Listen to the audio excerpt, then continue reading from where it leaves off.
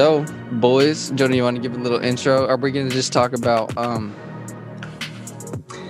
Yep. So basically, we've each picked out one player and one team that we've either been like focused on or interested in throughout the week, and we're just gonna hit on those teams. And I guess we might as well start with Dallas. I mean, it's 9 a.m., so it would seem appropriate. And I think the place we've got to start is with that classic game on Saturday. Oh, dude. Yes, let's that was go. A battle. That game was a battle, bro. Huh? That was a battle. Did you watch it? I thought you weren't about to watch that shit. I watched the highlights. Oh, baby. But yeah, I was so depressed after that game, though. But I mean, you know what? It doesn't really matter. But you know what actually made me... From what I could see, bro, Curry was just untouchable, bro. He's the best player in the league. Threes he was making, like he was literally like stumbling, like about to fall on the ground and then pull up right out of that. I don't know how you make that. Did you see? He pulled up from Dame range, dude. To me, the biggest takeaway was just how good both these offenses were and how both teams were sort of getting it done in very different ways. They both finished with offensive ratings of 127. Like, this was a very close game. And like, as Jeff Van Gundy kept pointing out as the game was going on, the defense might have been suboptimal. But the biggest story here was just the duel between Luka Doncic and Stephen Curry. Stephen Curry was incredible in the first half, 7 of 10 3-point shooting. And he continued that throughout the entire game. The Warriors, as a collective, like throwing Andrew Wiggins and Kent Bazemore in this as well, just an incredible shooting performance. I saw Kent Bazemore balled out, dude.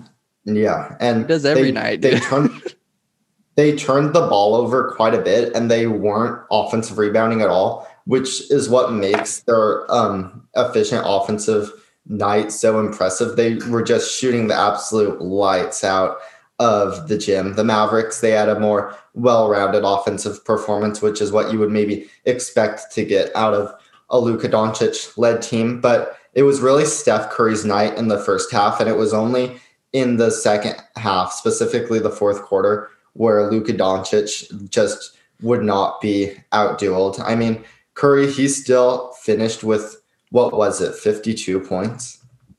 7, right? Yeah, it was like 57. 57, yeah. On 11 of 18 from beyond the arc, 19 of 30 total, got to the line 8 times. Yeah, both teams were shooting a ton of three-pointers. Both teams were shooting very efficiently. I think both above 40%. So just an incredible offensive night.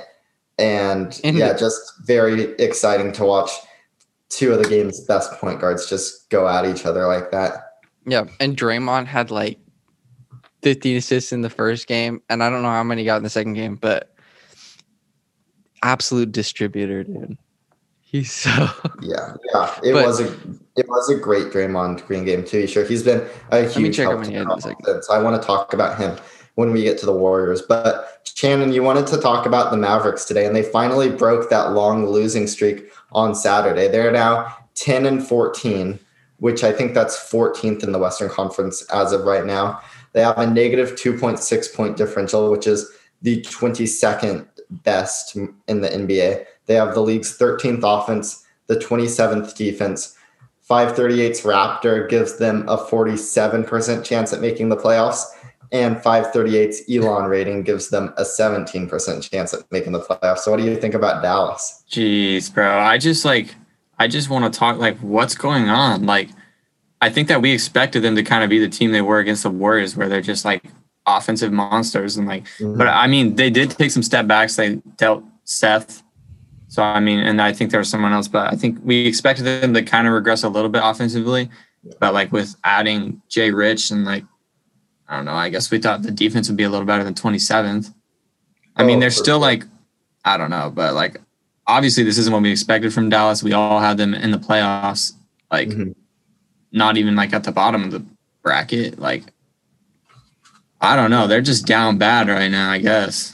Yeah, and to be fair, they have missed a bunch of games due to COVID or like Kristaps coming back from that knee injury. Josh Richardson, Dorian Finney-Smith, Maxi Kleba.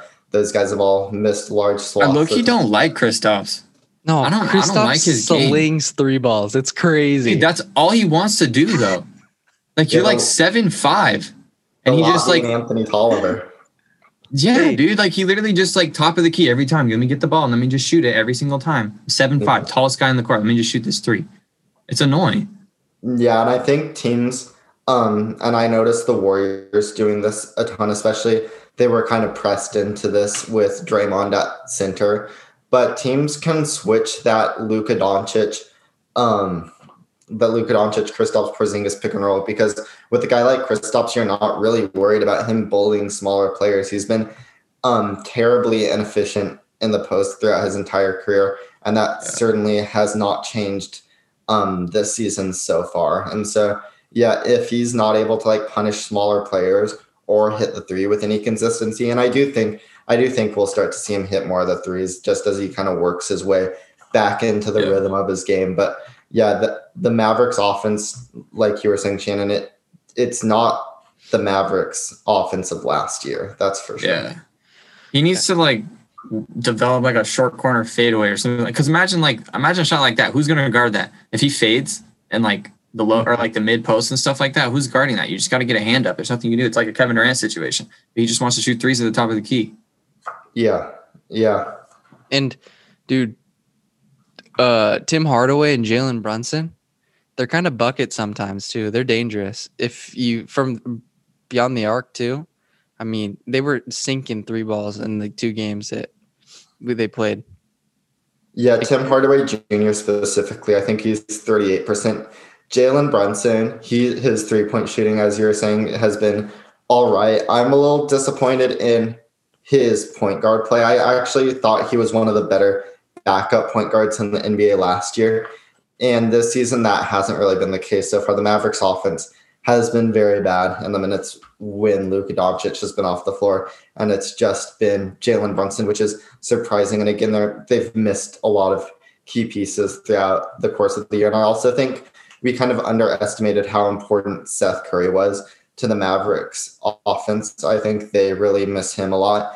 And Josh Richardson should get better. And I think the reason they brought him in was, of course, because of the playoffs. They just really had nobody to slow down like a Paul George or a Kawhi Leonard last year. So adding one more perimeter defender was a big priority for them during the offseason. And that's probably not something we're going to see pay dividends until they make the playoffs and have to go up against one of those players, just because you can really win a lot of games just by maximizing offense in the regular season.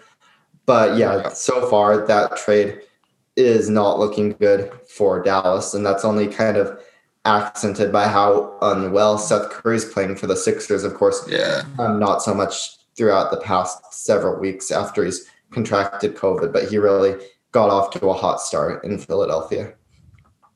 Yeah. All I know is Luka, when he's hot, that man doesn't miss. It doesn't matter how far away he is from the basket, dude. It's insane. Every time he shot against the Warriors, I was just like, oh, shit. And most of the time he made it. So yeah, and that really hadn't been something that was going well for Luka in the early part of the season. Like, one of the bigger storylines for the Mavericks throughout the first month of the season was just how bad Luka Doncic's 3-pointer was. He started off the season something like 26%, and I think now he's finally getting up into the 29, 30, 31% range from 3. But it is true. He really needs that 3-pointer working in order to beat defenses, because other than that, like, he's an incredibly shifty, smart player, so he can get past guys otherwise. But when teams can sort of like give him a buffer, those change of pace moves become so much less effective. And so he really needs that step back 3 as a counter, just so teams are forced to play him closer, so then he can really take advantage of the strength of his game, which is sort of his shiftiness and ball handling that allows him to get inside against defenses. And so, yeah, that step back 3, it's never something that I think is going to be extremely efficient for him. Like, I don't think he's going to get to like Harden, Lillard, Curry levels of shooting. That would be very surprising to me. but he does need to make it like at least 30% of the time, just so defenses have to respect it. And that's certainly what he did against the Warriors on Saturday. He really had that shot working. I think he finished 7 of 12 from beyond the arc. And like you were saying, Kellen, a lot of those were like deep, high difficulty attempts. So that was a good thing to see from Luka. Yeah, for sure. But the Mavericks, they're going to be good. I mean, if they put up that much, I mean, there wasn't really the Warriors just got hell out rebounded. What was it? The second game, it was around 15 to 6 offensive rebounds. Like, so yeah, once the war, if the one, yeah, I don't know. That's what happens when you're not really playing with a traditional center. We'll talk more about that later, but that could be a problem for them going forward. Could be. I think it's going to be a massive problem, especially if Steph doesn't drop 40 or 50. Yeah. Shannon, do you have any last Mavericks thoughts? I'm just not feeling them right now, dude. Yeah. You're not? They got to put something together, bro. I'm not feeling them right now. Would you still have them in your playoffs if you had to reevaluate that today? Based on how they're playing right now, I have them like in the freaking tournament, bro. In the playing action, dude. Like the Spurs look better than them, but yeah. And I mean, that's how, like, I brought this up at the beginning, like the 538 models, which have been somewhat predictive over the past few years. Both of those models give them less than a 50% shot at the playoffs. And so, yeah, it's a little bit weak in Dallas. I think things are going to get better once I want to see them play for at least a month with their full strength. Before I make any judgments that are too harsh. But yeah, the early results have not been promising out of North Texas. So yeah. It's so funny watching Mark Cuban whenever Steph goes off. He's just like, dude, can we catch a break here? It's so funny. Yeah. Now, so why don't we go over to their counterparts from that game, the Golden State Warriors, who the Warriors are now 12-11, but have a negative 0.8 point differential, which is 15th in the league. So there has been a little bit of luck playing into that record. They have been good in close games so far. They've got the league's 19th best offense and the 14th best defense. They're 1-2 since our podcast last week. And I know the untrained eye at home may be thinking, oh, but Jonah, I thought they went 3-0. And no, that's not the case. They just talked and celebrated so much after the one win that it felt like 3 wins. But nope, still 1-2 this week. The Raptor gives them a 25% shot at the playoffs. Elo gives them a 31% chance of making the playoffs. And they're currently tied for 8th in the West. Kellen, why don't you lead us off here? All right, let's do this. So the Warriors killing it, all right? No big men. That is just slap in the face. No Kevon Looney. Jonah dropped some absolute knowledge in the chat. No, Kellen, I actually am going to push back on that a little bit. I think the lack of big men has been something that's actually really helped them the past few games. Okay, but you're just a Wiseman hater, though, guy. Wiseman would help so much. Just having a presence there. No, hear me out. Just having a presence. Bro. Just have a presence down low. That allows for Lee and Bazemore to get rebounds, okay? No, I don't think that's the case, but we'll talk about that. Because Wiseman can't rebound, bro. I mean, he got 9 in one of his last times out. 9, bro. 7-footer getting 9 rebounds, bro. We could have used 9 rebounds last time against the Mavericks. Bro, I think someone else got those 9, bro. 9's not hard to divvy out. I'm just saying, dude. But okay, Draymond. I just looked at the all of playing good basketball too. So there are a lot of other categories that have gone up. Mm-hmm. But Draymond, I just looked it up. He had 30 total assists in the 2 games against the Mavericks. Fire. Yeah. So when he's playing, what do you call that? Like a point center or something, or taking the ball up the court or something. Mm-hmm. I don't know. But yeah, he is an absolute distributor. But it just killed us not having a big man over the last 2 games. But our shooting was insane. But it was led by obviously Steph and Kelly freaking Oubre. Okay, so let's say you have James Wiseman at center. Then what about those 15 Draymond assists? What if you only get 8 of those? Like that kills you more than 9 more rebounds. Yeah. 8 assists is 16 points at least. It would help to have Pascal, I feel like.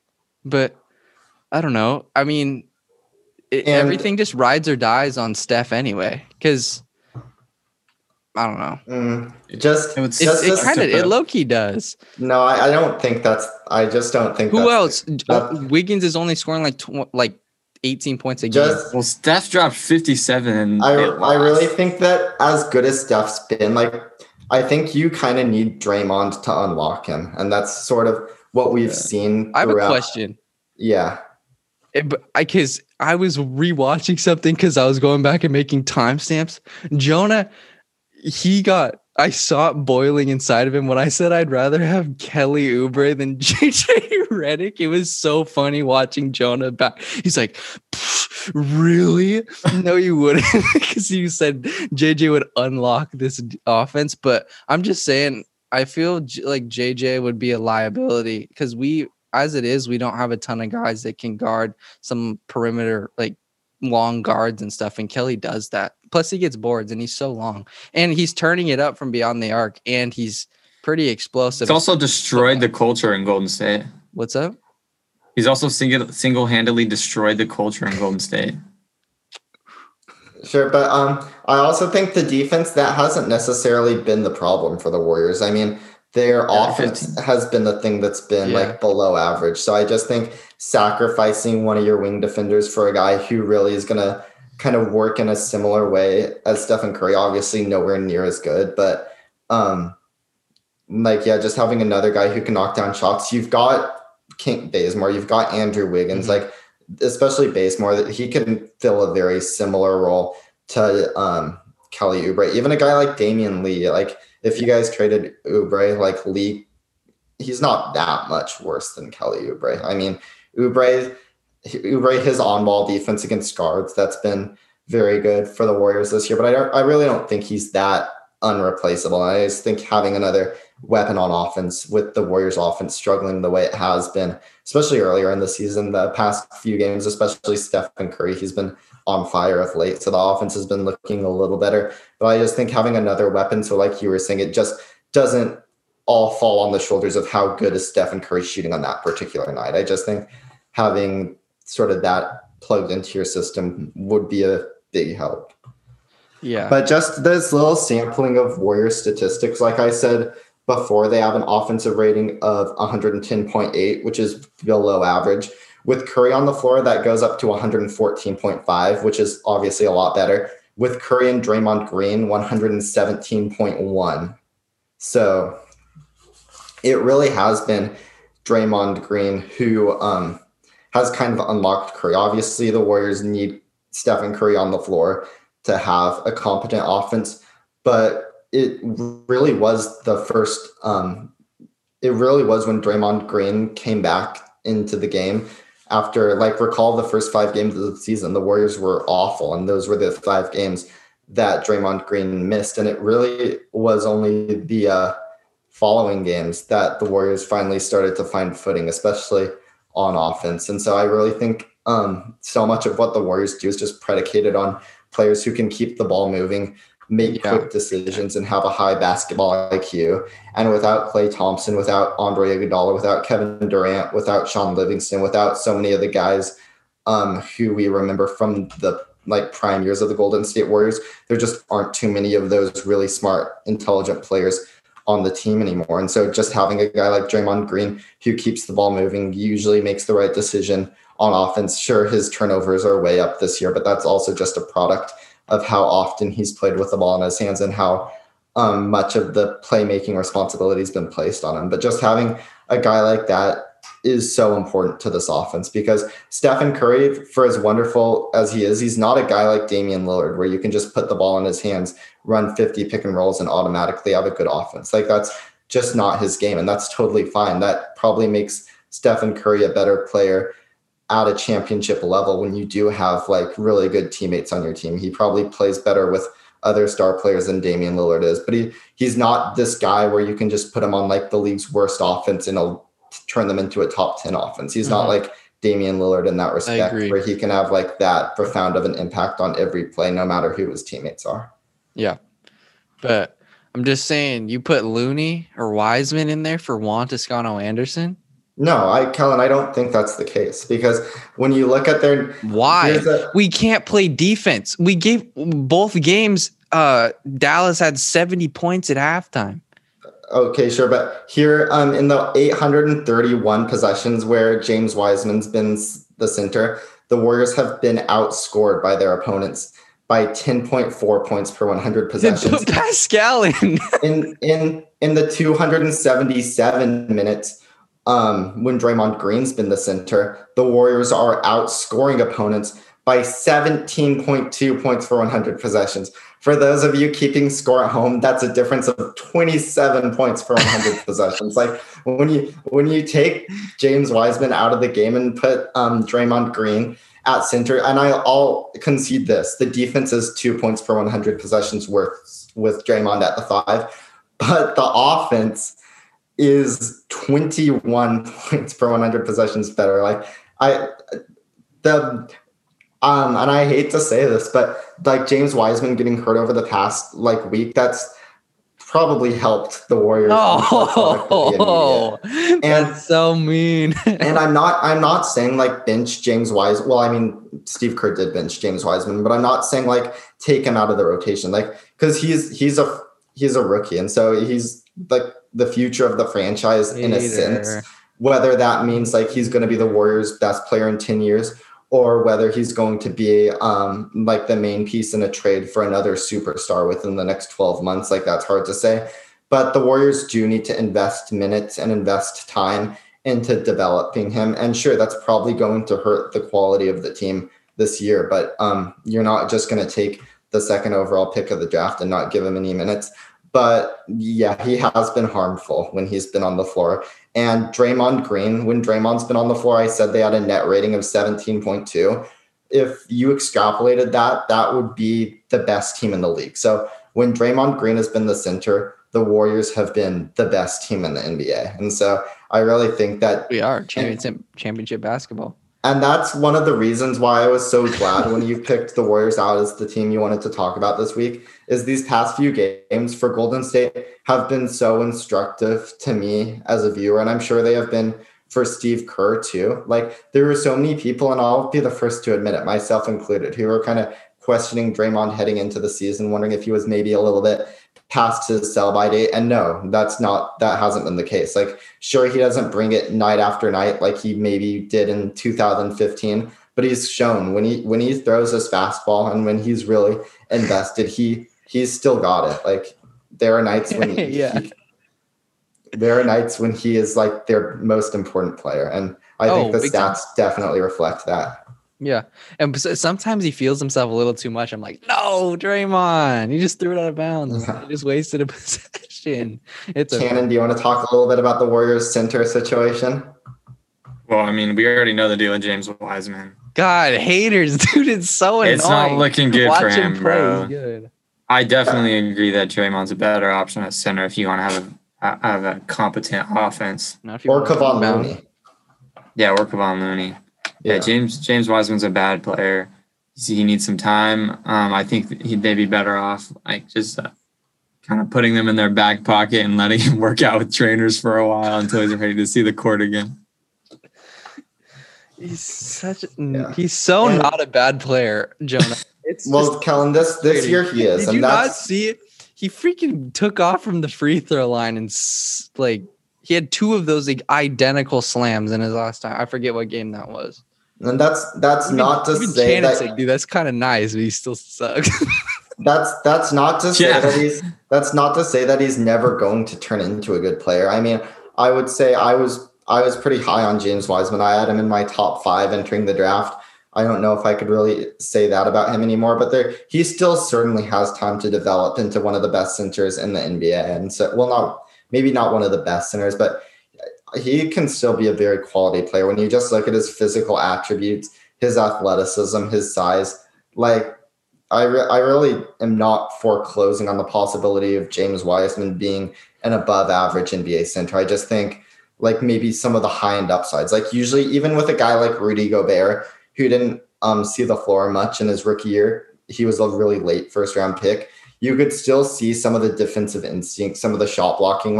usually with stuff like that, usually with the top tier defensive centers, you can see some of it right away. So the fact that we can't see any sort of defensive chops at all out of James Wiseman, Oh my God. that just sort Offensively, of he's good. that sort of takes some of the highest end outcomes off the table. Like, remember, I was saying before the draft that he had like the tools to become one of the best defensive centers in the NBA. I don't really see that coming true for him anymore. But certainly the physical tools will always be there for him. And like, no matter what, I mean, he should have a career as a starting center in the NBA. But to say he's actually going to contribute to winning basketball this season, I don't think that can happen. Jonah, who do you think's MVP front runner right now? Oh, I haven't thought about it so far. Probably Joel Embiid. Probably, yeah, Joel Embiid. LeBron James, I think, is going to have a strong those are my top two. We'll have to do a podcast on that sometime because that's been interesting. But you already know my any more Draymond Green thoughts, or James Wiseman, or Kevon Looney for that matter? Any Warriors thoughts? No, we're just going to be a pain in the rear for whoever we play. We're going to sweep the Spurs. The Spurs games are going to be fun. Yeah. Are you playing them coming up? Twice, yeah. Tonight first game is tonight. Huh? Yeah, first game against the Spurs tonight. And also notable because that's the game that Nate Duncan and Danny LaRue are doing for the NBA cast. So it should be a fun also, to watch. We should do a podcast because the Warriors get another, I think, is it Friday? We get another crack at the Nets. So that'll be kind of fun. Oh, yeah. Yep, I think that's right. Wiseman could be back. That'll be a tough one. But that might not even be a big difference, though, huh? Well, it won't even matter if Wiseman might as well. It won't be a difference. Yeah, it's good. It's going to be a difference, I would guess. But when do they play? Or is it Saturday? Oh, they play him Saturday. Nets at Warriors. So Steve's just going to call up James V. Be like, you can just stay at your apartment today, James. It's okay. Oh, KD doesn't even get to play, does he? Does he really? Oh, yeah. He's still going to be out with the COVID absence, huh? Yeah. Does he have it? Or was it like tracing? Tracing. That's one of the things where I really don't understand with the NBA testing system. I understand like having to treat everybody equally and like having to appear to be extra cautious. But really, Kevin Durant, he'd already had COVID. So the chances of him contracting it again are minimal. And he tested negatively 3 times in 24 hours. Yeah, in 24 hours on the day of the Raptors game. Like, what are we doing here, guys? If we're testing guys, what's the point of testing guys if they can get a negative test 3 consecutive times and still not play? Like, that didn't make very much sense to me. And then to pull him halfway through the game, bro, that was just bad. I can understand Kevin Durant's frustration with that one. Yeah. Are we 100% sure you can't contract COVID twice? Oh, you can contract it twice, but I mean the odds of that are very small at that point. Yeah, I mean, it's possible, but very unlikely. Especially even more unlikely that you have it when you've tested negative 3 times in 24 hours. Like the chances of them having it are just ridiculously small. But I understand that they have to be very cautious, especially from just maintaining appearances, and so they probably made the right call. I would, if Kevin Durant in the next 5 or 6 days tests positive for COVID for the second time, I will certainly eat crow. And so I think we might as well head northeast from San Francisco and hit on my team of the week, which is the Sacramento Kings, 7-8, or have won 7 of their past 8 games, I should say. They're now 12-11. With a negative 4.4 point differential. So they have certainly had a lot of luck. They've played very well in close games. A lot of that has been with the lineups that Luke Walton has gone to in the fourth quarter. We'll talk about that later. They've got the league's 9th best offense, the worst defense in the NBA. Raptor currently gives them a 17% chance at the playoffs. Elo gives them a 26% chance at the playoffs. Didn't they just beat the Clips? Yeah, they beat the Clippers yesterday without Paul George. And they're currently tied with the Warriors for 8th place in the Western Conference. So, damn, how does that feel, Kellen? Wait, what did you just say? that the Kings and Warriors are the two teams tied at 12 and 11 for the 8th seed in the Western Conference right now. The Warriors are gonna jump. We're gonna jump. That's for sure. Where are the Blazers at? The Blazers are at 7th. They're the 7th seed. Yeah, We're better And than the Blazers, dude. if the Warriors' point differential is any indication, they will be jumping downwards because teams usually regress to their point differential. But Hasn't our point differential see. decreased though since the last time we've talked about it? Their point We're getting differential closer is to still 0, worse. right?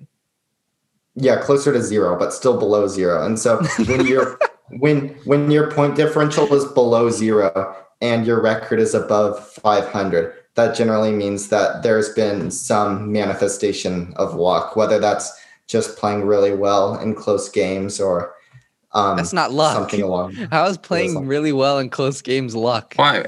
Because luck. that's generally something that tends to balance out over the course of the season. Yeah. I mean, from what I've been seeing, our offense is fine. Wait, I don't see how that's luck. No. The offense. Can you say it's luck for everybody then?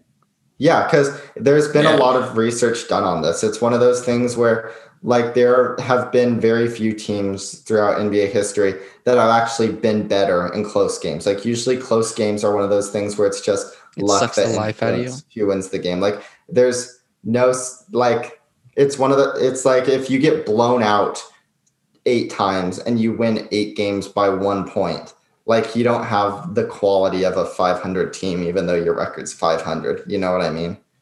Mm-hmm. So that's kind of the case here. Yeah, we're gonna be all right. We're a week out from CJ McCollum's reevaluation.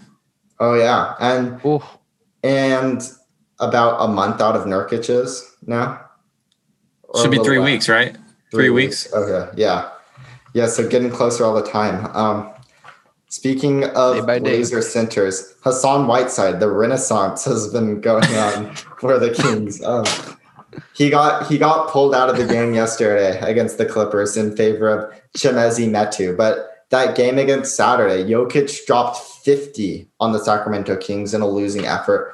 And Hassan Whiteside was really the Nuggets' only option in terms of slowing him down. Granted, Jokic did give Whiteside a couple of buckets as well, but Whiteside certainly held up better to the Jokic crucible than Rashawn Holmes, than Marvin Bagley. And he's just in general been a very suitable backup center throughout this year, which I think is something that would have surprised some people in the offseason. It sort of felt as if Whiteside's career might be heading into the twilight. Recall, he only signed for a minimum after withering on the vine for the first week of free agency. It certainly the optics did not appear to be too good for Whiteside, but he's been playing very well in Sacramento. So you love to see that.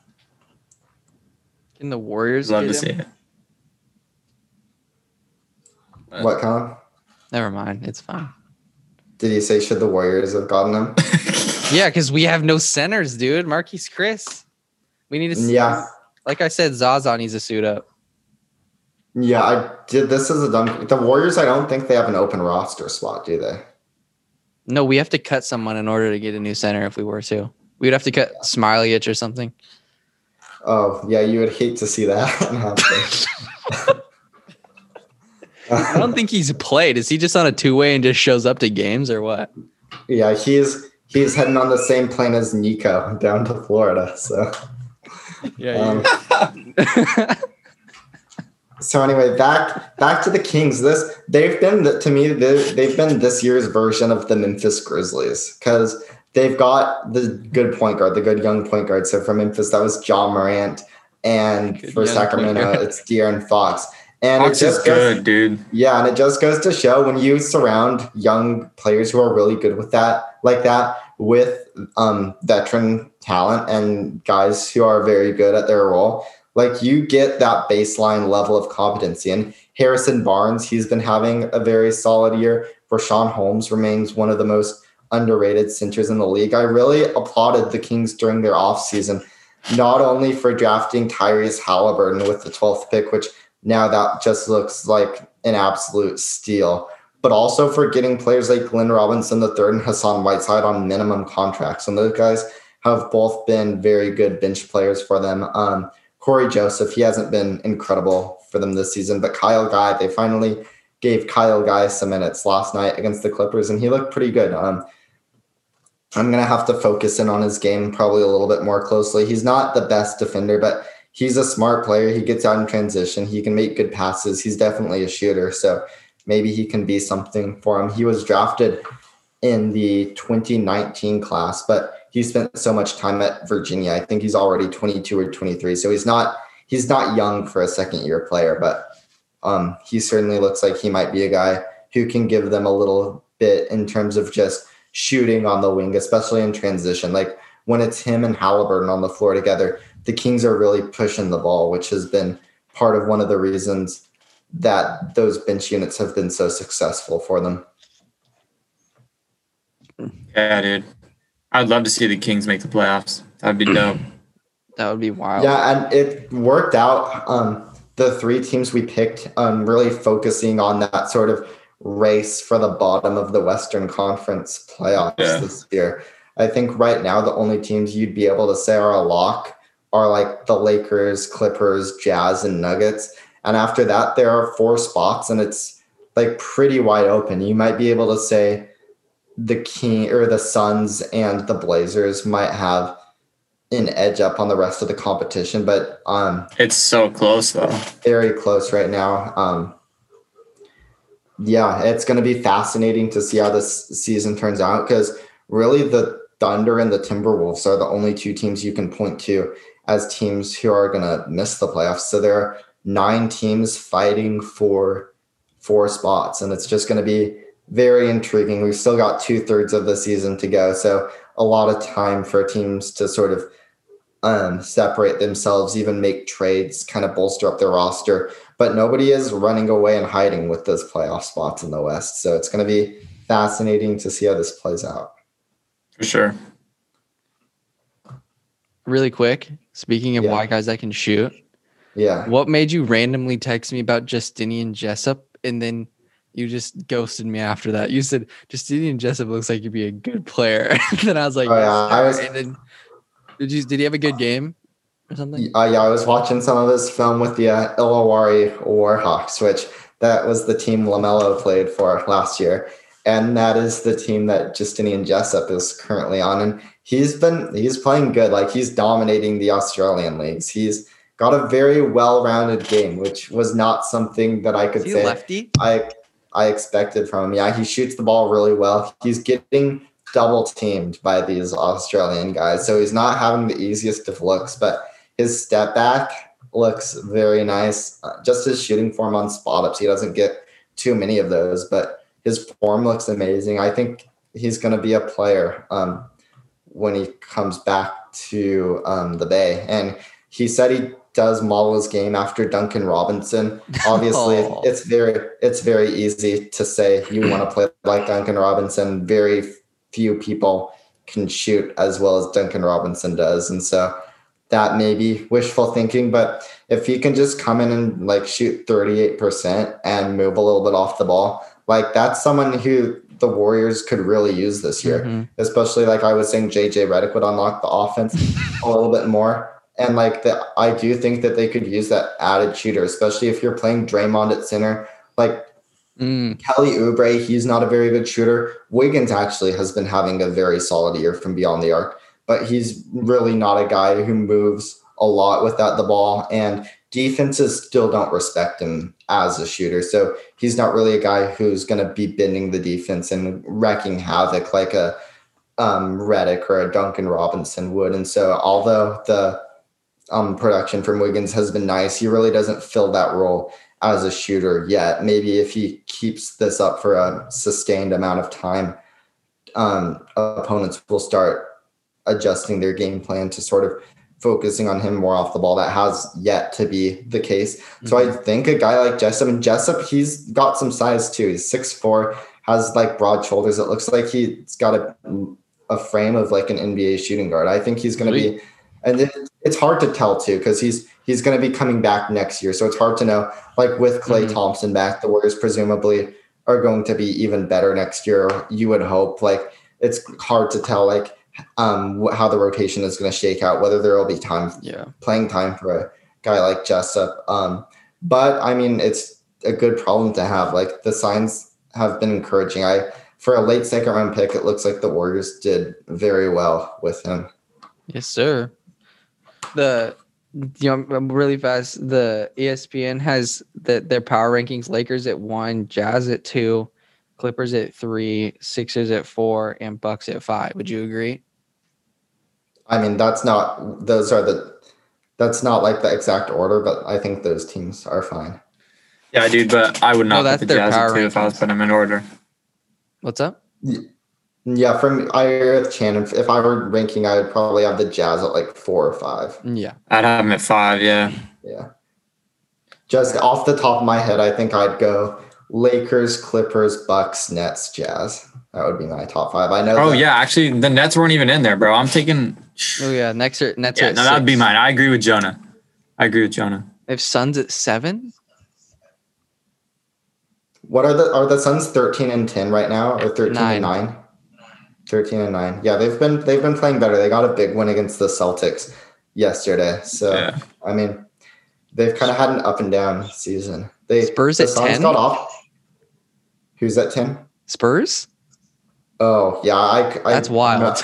I have a hard time getting that excited about San Antonio. Dang, that's crazy. 10 in the league, bro. Blazers 12, Warriors 13. Oh baby, let's go mid-pack. Yes, sir. Dude, okay, speaking of the Blazers, let's talk about Nasir Little. Yeah. All right. So I know we were losing by 30 in the game where he, had his little breakout performance. However, he looked legit, bro. He looked so comfortable in the paint, navigating the paint, getting to the rack, shooting the step back 3, the pull up 3, the catch and shoot 3. He looked so comfortable and so ready to do it. Like I was just like shocked. Like I remember we've seen Ant score 30. Like there was that game like a couple years back against the Kings. I remember it was the last game of the season. He went crazy. But even like Anthony Simons and Gary Trent, Gary Trent a little bit, but they don't look as comfortable like in the paint and stuff. Like Gary goes to that short mid-range shot where like the super high arcing shot. He goes to that a lot and he's comfortable getting that. But going to the rack, he still looks super timid. Mm-hmm. Same with Anthony. Like he'll just kind of throw it up and it goes in sometimes, but it's not really consistent. Like Nasir was going strong and like finishing like a legit player would. And like I was so impressed with that dude. And it sucks that he got injured, but I think that he could actually contribute like a lot. Yeah, especially the Blazers defense on the wing. Obviously, Robert Covington is a wonderful help defender, but he's not necessarily one of the league's better one-on-one defenders. So having an athletic, physical guy like Nasir Little, like that would be super helpful. And what is he shooting now? 67% from 3. Is it that high? It's something crazy. Like it's something that's unsustainable. Like he's not going to be a 40% 3-point shooter, but he looks comfortable enough taking them and the form looks really good. Yeah. So I think there's like a reason to believe that like he has sort of turned the corner, because last year when he was getting starts for the Blazers, recall like before Carmelo Anthony was signed by Portland, Nasir was able to start a few games, and the shooting form just did not look good at all. Like that, no, not at all. That's clearly something that he's worked on since then. Yeah. And so I really do think like he's turning into a guy who can definitely get some playing time. I mean, it's hard to tell. The rotation is just so crowded, especially with like Derek Jones, Rodney Hood, and Carmelo Anthony. Like if you were thinking like he might crack into the rotation, it's probably going to be at the expense of Melo, at least when the Blazers are fully healthy. And it's kind of hard to see that happening. Yeah. I don't know if that's something that the team would do, which probably isn't a good thing. But I'm very I'm right there with you. Like Nasir has been super encouraging. Yeah, bro. I think when he's called on, I think he can get it done, which is super important. Bro, he's only 20. People are always getting hurt for us, so yeah. And did you draft him last year? One of the things. What? Did you draft him last year? Yeah. Nice. Was he a first rounder? What was he like? What? Was he a first rounder? Yeah, he was like the 24th pick. Nice. Right? Yeah. 24th or 25th. And one of the things that you kind of see with the young guys in terms of their development, usually they start out like, especially with the wings, just shooting like those corner threes, and then later add on like attacking closeouts and doing more stuff off the dribble. And we're kind of seeing that with Nazir. Like it used to be he'd catch it in the corner, and if he had a straight line drive, he'd go and kind of slash in and dunk it. And if not, he would throw up a three that usually wouldn't go in. But he's adding a little bit more variance. Like you were saying, he looks a lot more comfortable putting the ball on the floor. Obviously, this is a very small sample as well. He's played basically like the Bucks game was really the only game where he played more than like 25 minutes, and he's only made appearances in 7 of the Blazers' 22 games. So we haven't seen very much of him. So this is basically just extrapolating out of the Milwaukee game. But he is putting the ball down on the floor. He's even like operating a little bit in the pick and roll. He went through a few screens and looked pretty good doing that. And so, yeah, he just looks like his game is so much more diverse on offense than it was in his rookie year, where really like the best thing he did was offensive rebounding, slashing to the basket, just sort of taking advantage of his strength and athleticism to just create advantages on the interior. And no, it looks like he's added a lot more skill to his game, and he looks like he's really taken advantage of the offseason. It's hard to know like actually how much time he had to work on his game, because he went straight from that dehydration fiasco in the bubble to contracting COVID during the early parts of the Blazers training camp. So I guess somewhere between the dehydration and the COVID, he really got a chance to work on his offensive game. But I can't. And then it's cruel fate that his one breakout game in Milwaukee was the game where he happened to sprain his knee. Like I would have loved to see him in that Philadelphia game where all the young guys were getting a lot of run. But Nazir, he should be back soon. He's questionable for the game on Tuesday against the Magic. And so, yeah, I just can't wait to see him come back, see how he builds off that breakout game, because it does seem like there's a lot of stuff he was doing in that Milwaukee game. A lot of the stuff we saw from him would be very useful on this full strength Blazer team. And so it's just very encouraging signs. It's going to be cool to see how he builds off that in more competitive settings. Yeah, for sure. For sure. So are you guys going to get CJ back maybe next week? Or is his reexamination next week and then you... Yeah, I'm not that hopeful that he'll necessarily be back, but at least have more information. I'm more hopeful about Yusuf Nurkic being back after his 6 weeks, or at least close to it, because I feel like his situation was a little more like predictable. That's true. Yeah, especially also like a hand injury versus like a foot injury. Yeah, those are usually a lot easier for guys to come back from. Especially like Nurkic, it won't really affect too much of what he does. Right, like I think he could like tape and stuff if he needs to. And, like, yeah. Although with CJ McCollum out, it has been very exciting to see the continued ascent of Gary Trent Jr., who has just been wonderful. I've got Gary Trent Jr. I had to represent him on the pod today, but let's go.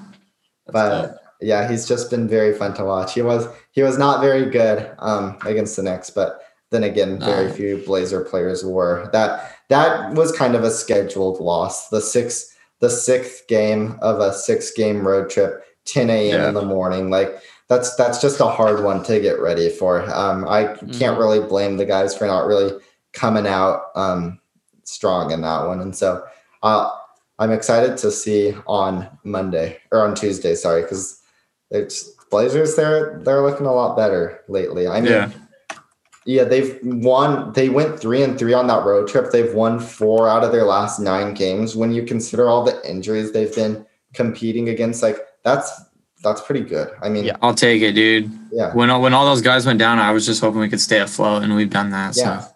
Yeah. If I was hoping that like by the time McCollum and Nurkic got back, like we'd be within like 2 or 3 games of the 8th seed, but no, like the Blazers, we're still right up there. We're still a game above 500, and so Yeah, dude. If when we get those guys back, we're still in a playoff spot, I'm really happy with that position. Yeah, absolutely. Gary freaking Trent. What a bad boy.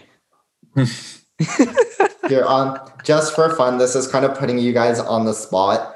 But before we finish the podcast as sort of the last segment, do you guys want to do our Western Conference playoff predictions redone? Like list what we think the top 8 teams will be at the end of the season. Yeah, let's do it. Okay, I'll go first because I've actually kind of thought about it. Number 1 and number 2 and number 3, I've still got the same as I did at the beginning of the season. That's Lakers, Clippers, Jazz. Number 4, I've got to put the Nuggets up there. I had them at 5 at the beginning of the season. At number 5, I'm going to go with the Suns, who I had at 7 to start the year. 6, I've got to go with Portland because the Trailblazers, they're right up there already, and they're going to get the 2 of the 3 most important players of the roster back soon, you would think. And so I think there's a lot to be encouraged about with Portland. At 7, I've got Dallas, who I had them at 6 at the beginning of the year, so they've kind of fallen. But I'm still not panicking or anything about the Mavs. And then 8, I've still got the Warriors at 8. I still think the Warriors can make the playoffs. Let's go. Okay. I'm gonna go. Hey, my 1 seed's still not out of question. We still got one more buffer game. Wait, you can only lose one more? Yeah. Yeah, we can only lose one more until I have to start rethinking about reevaluating our position. Reevaluating. Okay, so I'm gonna go Lakers, Clippers, Jazz. Then I'm gonna take. I'm actually gonna take the Suns at 4. Oh, okay. Nuggets 5. Blazers 6. I'm gonna put. Did you say Suns? Yeah, I said Suns 4. I'm gonna take. Yeah. Damn, that's just a little. It's so hard. Their teams are all so close. I'm gonna take Mavs 7, Spurs 8. Hey, right, I can see it though because the Spurs are kind of nice. It's gonna be a grind. Yeah, this is actually that's a good point. These are important games. This week, big time. The Spurs and the Warriors. Like this is good. These are going to be pivotal games in that sort of race for the 8th seed. Big time. No, it could easily be the Warriors. I just wanted to. Yeah, I can see it. Me and Shannon, we basically had the same. Just swapped the Suns and the Nuggets, and then replaced the Spurs with the Warriors. So and those things can so easily be either way. Yeah. Yeah. How many more games we have? Have they not set the second half of the schedule or something? No, but I mean, there are going to be 72 games this season. So we're basically a little bit under a third of the way through. Mm-hmm. Let's go. Yeah, I don't know these next games are really important. How many times do you think that the Warriors will play the Blazers during the second half of the season? Because those games are so much fun. We play them. That's our last game of the first half. Yeah, I'm going to guess 0 just because the Warriors and the Blazers are going to have played 3 times in the first half. Mm-hmm. Is that about max? No, in a regular season, I think teams could play 4 times. Oh, yeah. Just because it's a shortened season. Yeah. Yeah. Okay. Because usually during an 82 game thing, wouldn't the Blazers come down to the Warriors for 2 games or something, or the Warriors go up to the Blazers for a couple games? Yeah, I think so. Yeah. Dang. Let's go. But I definitely think that if the Warriors make the playoffs, I think they're probably going to squeak in the 8th seed, most likely. But who knows? Maybe they'll get a 7th. That'd be wild. I'm just scared because we legitimately cannot beat any of the teams that you name that are in the top 5. When we straight up play them just for one game, there's not if I see us lined up against the Jazz or the Nuggets or something, I'm just yeah, probably not going to win that game. I mean, you guys beat both of the Los Angeles teams. Yeah, but we came back by 50. We were down 20.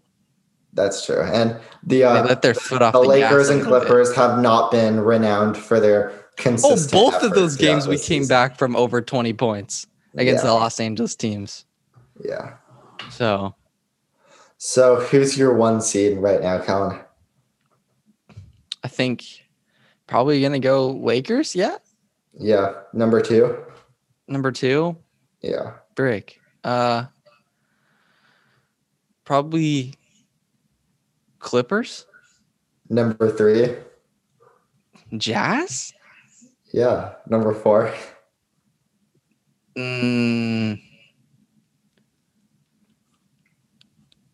Do I go? I mean, do I go Suns? CP3 is kind of nice.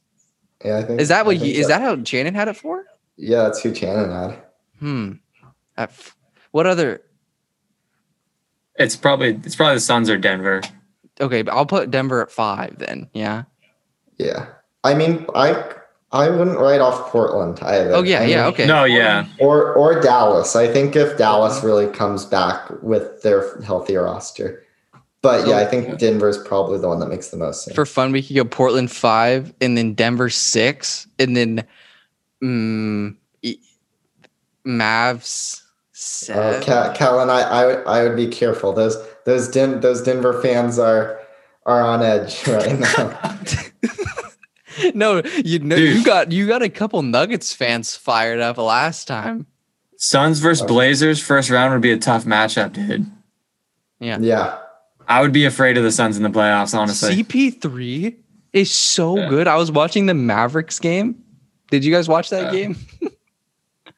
And he went off. Yeah. He single-handedly brought him back. He saw so many guys. He had the mid-ranger on fire that game. He kept singling out Kristaps Porzingis on the pick and roll and then just abusing him. And then D-Book took a bad shot and sunk it.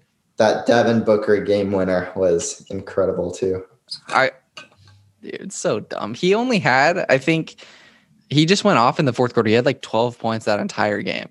And then he just went off. Yeah. Oh, Devin. Wait, who's Devin Booker? Didn't he have a thing with Kylie Jenner? Shannon? I don't think so. I think Didn't he like comment on one of her posts or something? I think. Are you thinking of Kendall Jenner? Kendall. Yeah, more likely Kendall. Kendall usually prefers the NBA players. Yeah. Kylie prefers rappers. Yeah. You're right. Travis. Yeah. Trav, Tyga. Fire. Well, beating the Spurs tonight by 40, baby. Let's go. Steph is going to increase his average. He's going to have 30. He was at 27 points per game or something. Now he's at 29 point something. Now he's going to get up to 30. That's MVP caliber. Well, best player on the best team. The Steph, if the Warriors can sort of pick up the pace a little bit, Steph is going to be right in there in the MVP conversation. Big time. Shannon doesn't think so. He's had an incredible year. I just don't think they'll pick up the pace enough to do that. Yeah. But if they were like, I would be scared of him centers sort of falling into the trap that Damian Lillard was in last year, where he's just having an incredible season on a team that barely makes the playoffs. Like those guys don't usually get looks for MVP, but if the Warriors can get like the 4th or 5th seed, which maybe that could happen, then I think there could be some real Stephen Curry buzz for MVP. I mean, you look at the top 2 candidates right now are both like in the top of their conference. So yeah, it's tough. Whatever, it's fine. All right, good job, boys. Jonah, so proud of you. What's that one stat thing that you find that's super accurate with predicting playoff things? What's it called? I'll send you the link to it after. It's just on 538's website. What's the Warriors' chances of making the playoffs? The Warriors right now, there are 2 models. There's Raptor and ELO. And Raptor is more to do with just basing their predictions off the quality of the players on your team. And the Elon rating is based off like your performance up to this point in the season. And so Raptor gives the Warriors a 25% chance of making the playoffs, and Elon gives the Warriors a 31% chance of making the playoffs. Those aren't good odds. Yeah, I mean the bottom of the bottom of the West is so crowded right now. It's just kind of tough to gauge. Here, I'll go onto that website and I'll read you guys because it's not even because what are the Grizzlies at, and what about the Pelicans? Are they pretty much out of question? No, the Grizzlies and Pelicans. No, those two teams are still in the hunt, right in it. So I'll just read you guys the Western Conference playoff odds. Lakers over 99% chance, Clippers over 99% chance, Jazz over a 99% chance, the Nuggets have a 96% chance, the Suns have an 89% chance, the Mavericks are at 48, the Trailblazers are at 60, the Pelicans are at 40, Spurs are at 56, Rockets at 45, Warriors at 25, Grizzlies at 19, Kings at 18, Thunder at 3, and then Timberwolves have less than a 1% chance. The Rockets have a better chance at making the playoffs than the Warriors? According to Raptor.